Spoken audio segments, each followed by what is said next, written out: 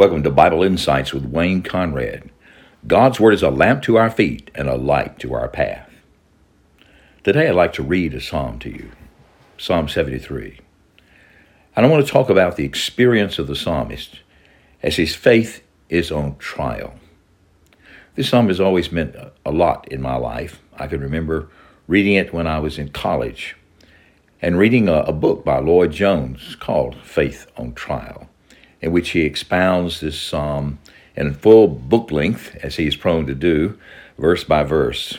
Well, I'm not going to do that, obviously, but I want us to read the psalm, and I want to interact with it. So here's the psalm. I'm reading from the International Version, the New International Version, because it's very clear on this psalm. This is a psalm of Asaph. Now, we don't know if Asaph is talking about his own experience or not. It could be. But at the beginning, he makes this assertion, a confession of faith, basically. Surely God is good to Israel, to those who are pure in heart. Now that's his declaration, a declaration of truth. God is good to Israel, to those who are pure in heart. But now he contrasts it with himself. But as for me, my feet had almost slipped. I'd nearly lost my foothold. For I envied the arrogant when I saw the prosperity of the wicked. You see, his faith is on trial because he is envious. The sin of envy. He's envying the arrogant when I saw the prosperity of the wicked. This is what took his eyes off of the goodness of God to Israel. So it says, but as for me, my feet had almost slipped, and I nearly lost my foothold. So the declaration of faith, he says, I almost lost it because of my envy at the arrogant of the prosperity. And then he describes the wicked as he sees them. They have no struggles. Their bodies are healthy and strong. They're free from common human burdens. They're not plagued by human ills. Therefore, pride is their necklace. They clothe themselves with violence. From their callous hearts comes iniquity. Their evil imaginations have no limits. They scoff and speak with malice. With arrogance, they threaten oppression. Their mouths lay claim to heaven, and their tongues take possession of the earth. Therefore, their people turn to them and drink up waters in abundance. They say, how would God know? Does the Most High know anything? This is what the wicked are like. Always free of care. They go on amassing wealth. So that's his conclusion. He sees the wicked, and he sees that they don't have the struggles that he has, and that God seems to give them more than enough. But he's struggling. And he says also that there are people who sort of defy God. They turn their nose up at God. How would God know? Does the Almighty know anything? This is blasphemy. But here is his conclusion. This is what the wicked are like. Always free of care. They go on amassing wealth. That's his conclusion. The wicked as he sees them. And he has a reaction to this situation. His reaction is, surely in vain I've kept my heart pure and have washed my hands in innocence. All day long I have been afflicted, and every morning brings new punishments. He says, but look at me. I don't have this. I don't have wealth. I don't have all these things. I don't have all this blessing. I must be just keeping my heart pure for nothing. I've washed my hands in innocence, but what am I going to get out of this? All day long I've been afflicted, and every morning brings new punishments. But as he's reflecting on this, this is the thoughts he had in his mind. Remember that our trials begin with our thoughts. This is just reflection on his reaction. If I had spoken out like that, I would have betrayed your children. So he says, I kept my mouth shut. I didn't share this with other believers. I didn't tell them, what I was thinking. I kept it to myself, because if I had spoken out like that, I would have betrayed your children. I would have hurt your people. When I tried to understand all this, it troubled me deeply. He said, I'm trying to understand this. I'm trying to understand God's ways. Why would he let the wicked have blessing, but his own people many times have difficulties, even punishments or great trials? But here's the turning point. Psalm 73, verse 17. When I tried to understand all this, it troubled me deeply until I entered the sanctuary of God. Then I understood their destiny. See what he's saying? It's when I worshiped God. When I came into God's sanctuary, into God's presence, and I thought about him and his greatness and majesty, when I turned myself to praise and worship of him, then I understood their final destiny. In other words, I got the divine perspective. And through the worship of God in his sanctuary, he obtained divine perspective and he embraced it. And he made all the difference in the world. And this is the perspective. This is God's revelation to him. Surely you place them on slippery ground. You cast them down to ruin. How suddenly are they destroyed, completely swept away by terrors. They're like a dream when one awakes. When you arise, Lord, you will despise them as fantasies. In other words, the day of the wicked having wealth and the day of the wicked having all of this prosperity and blessing will come to a sudden end. It will be like they woke up from a dream. Then he reads these very important words. When my heart was grieved, he's talking about his reaction in verses 13 and 14. When my heart was grieved and my spirit embittered. That's what the envy did to him.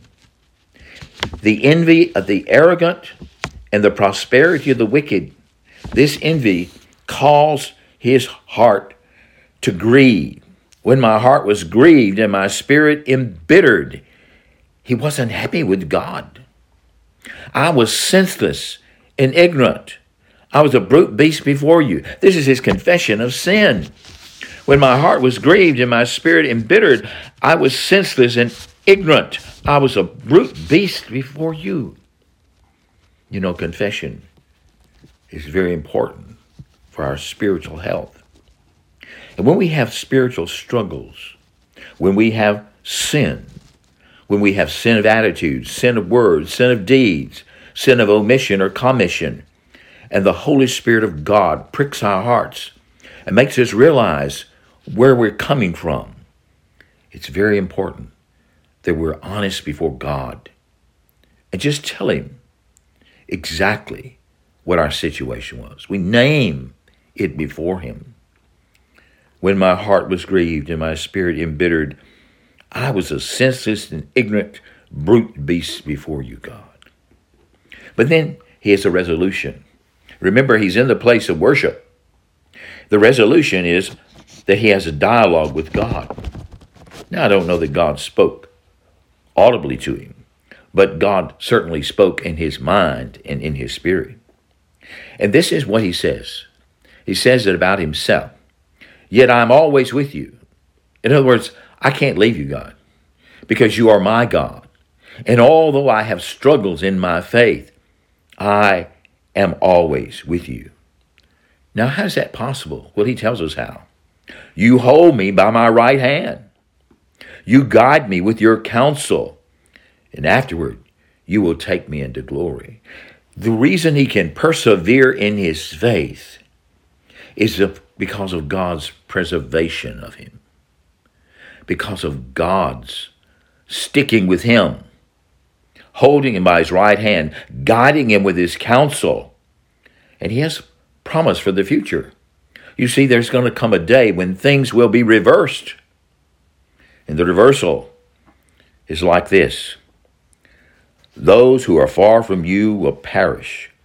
You destroy all who are unfaithful to you. But for the righteous, for those whose heart is set on God, this is his great statement of faith and his great exclamation of worship. Whom have I in heaven but you? And earth has nothing I desire beside you.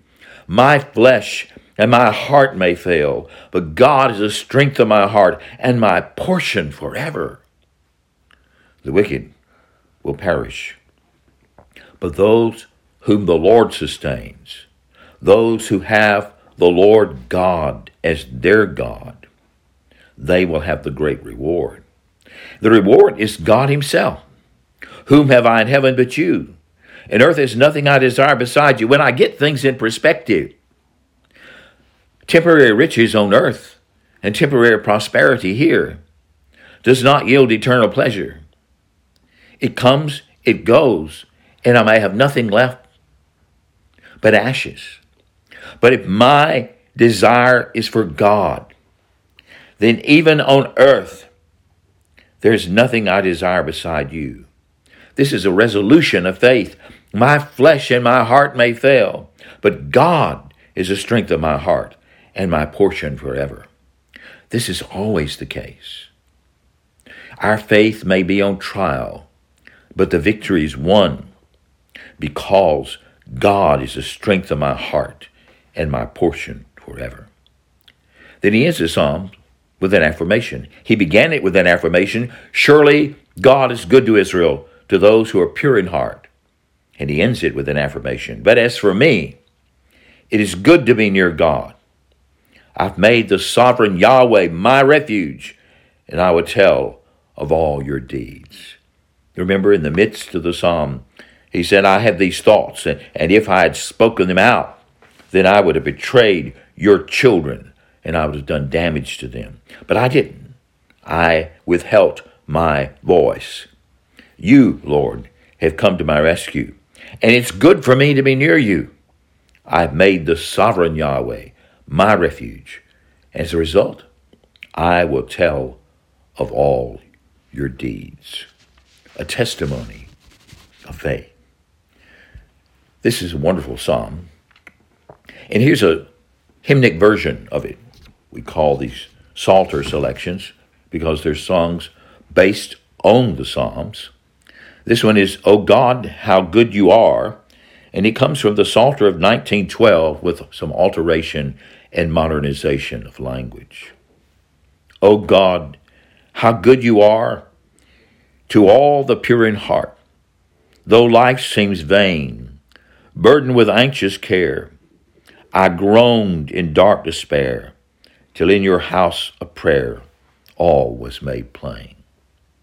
Dwelling, O Lord, with you, saints are preserved and true, helped by your hand, and you will guide my feet by your own counsel sweet, till I am made complete and perfect stand.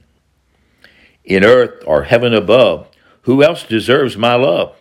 Faint though it be, my heart may fail with fears, but God my strength appears, and is to end the less years portion for me.